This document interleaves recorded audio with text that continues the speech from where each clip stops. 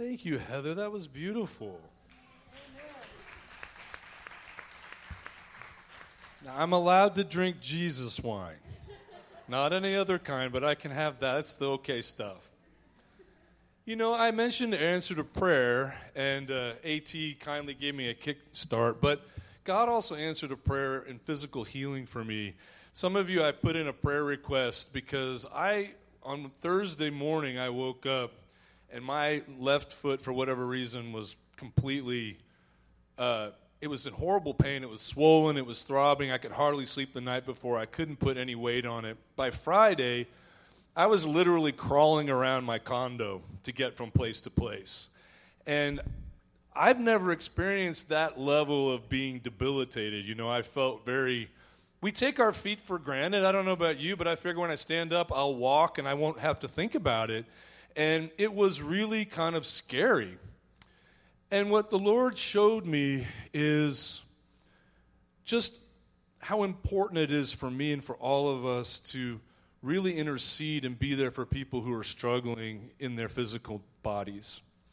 You know, we have people in this church that are struggling and have been struggling for a lot longer than I did for a couple of days. I'm in good shape. I'm standing. Believe me, this is not how I was just 2 days ago.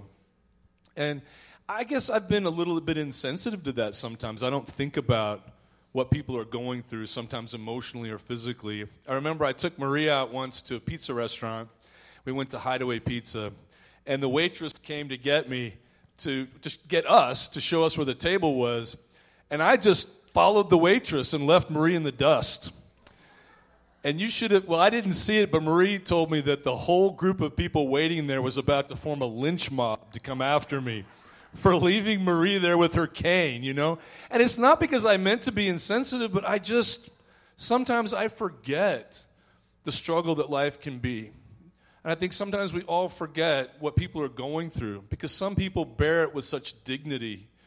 You know, Marie came over and brought me a pair of crutches that the bus Kirks had provided. She brought me a meal.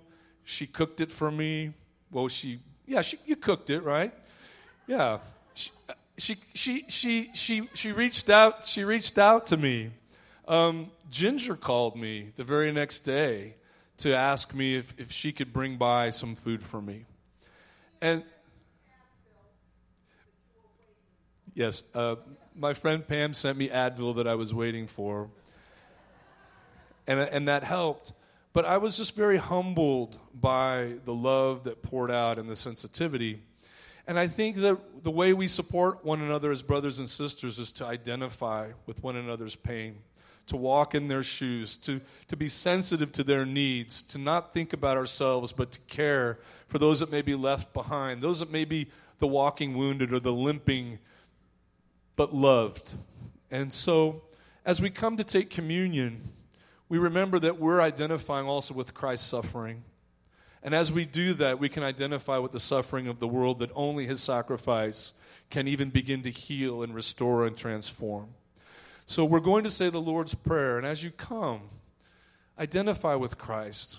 Embrace this journey that can be difficult, and use the pain that you experience to love those that maybe are unnoticed or unloved. Thank you. So shall we say the Lord's Prayer?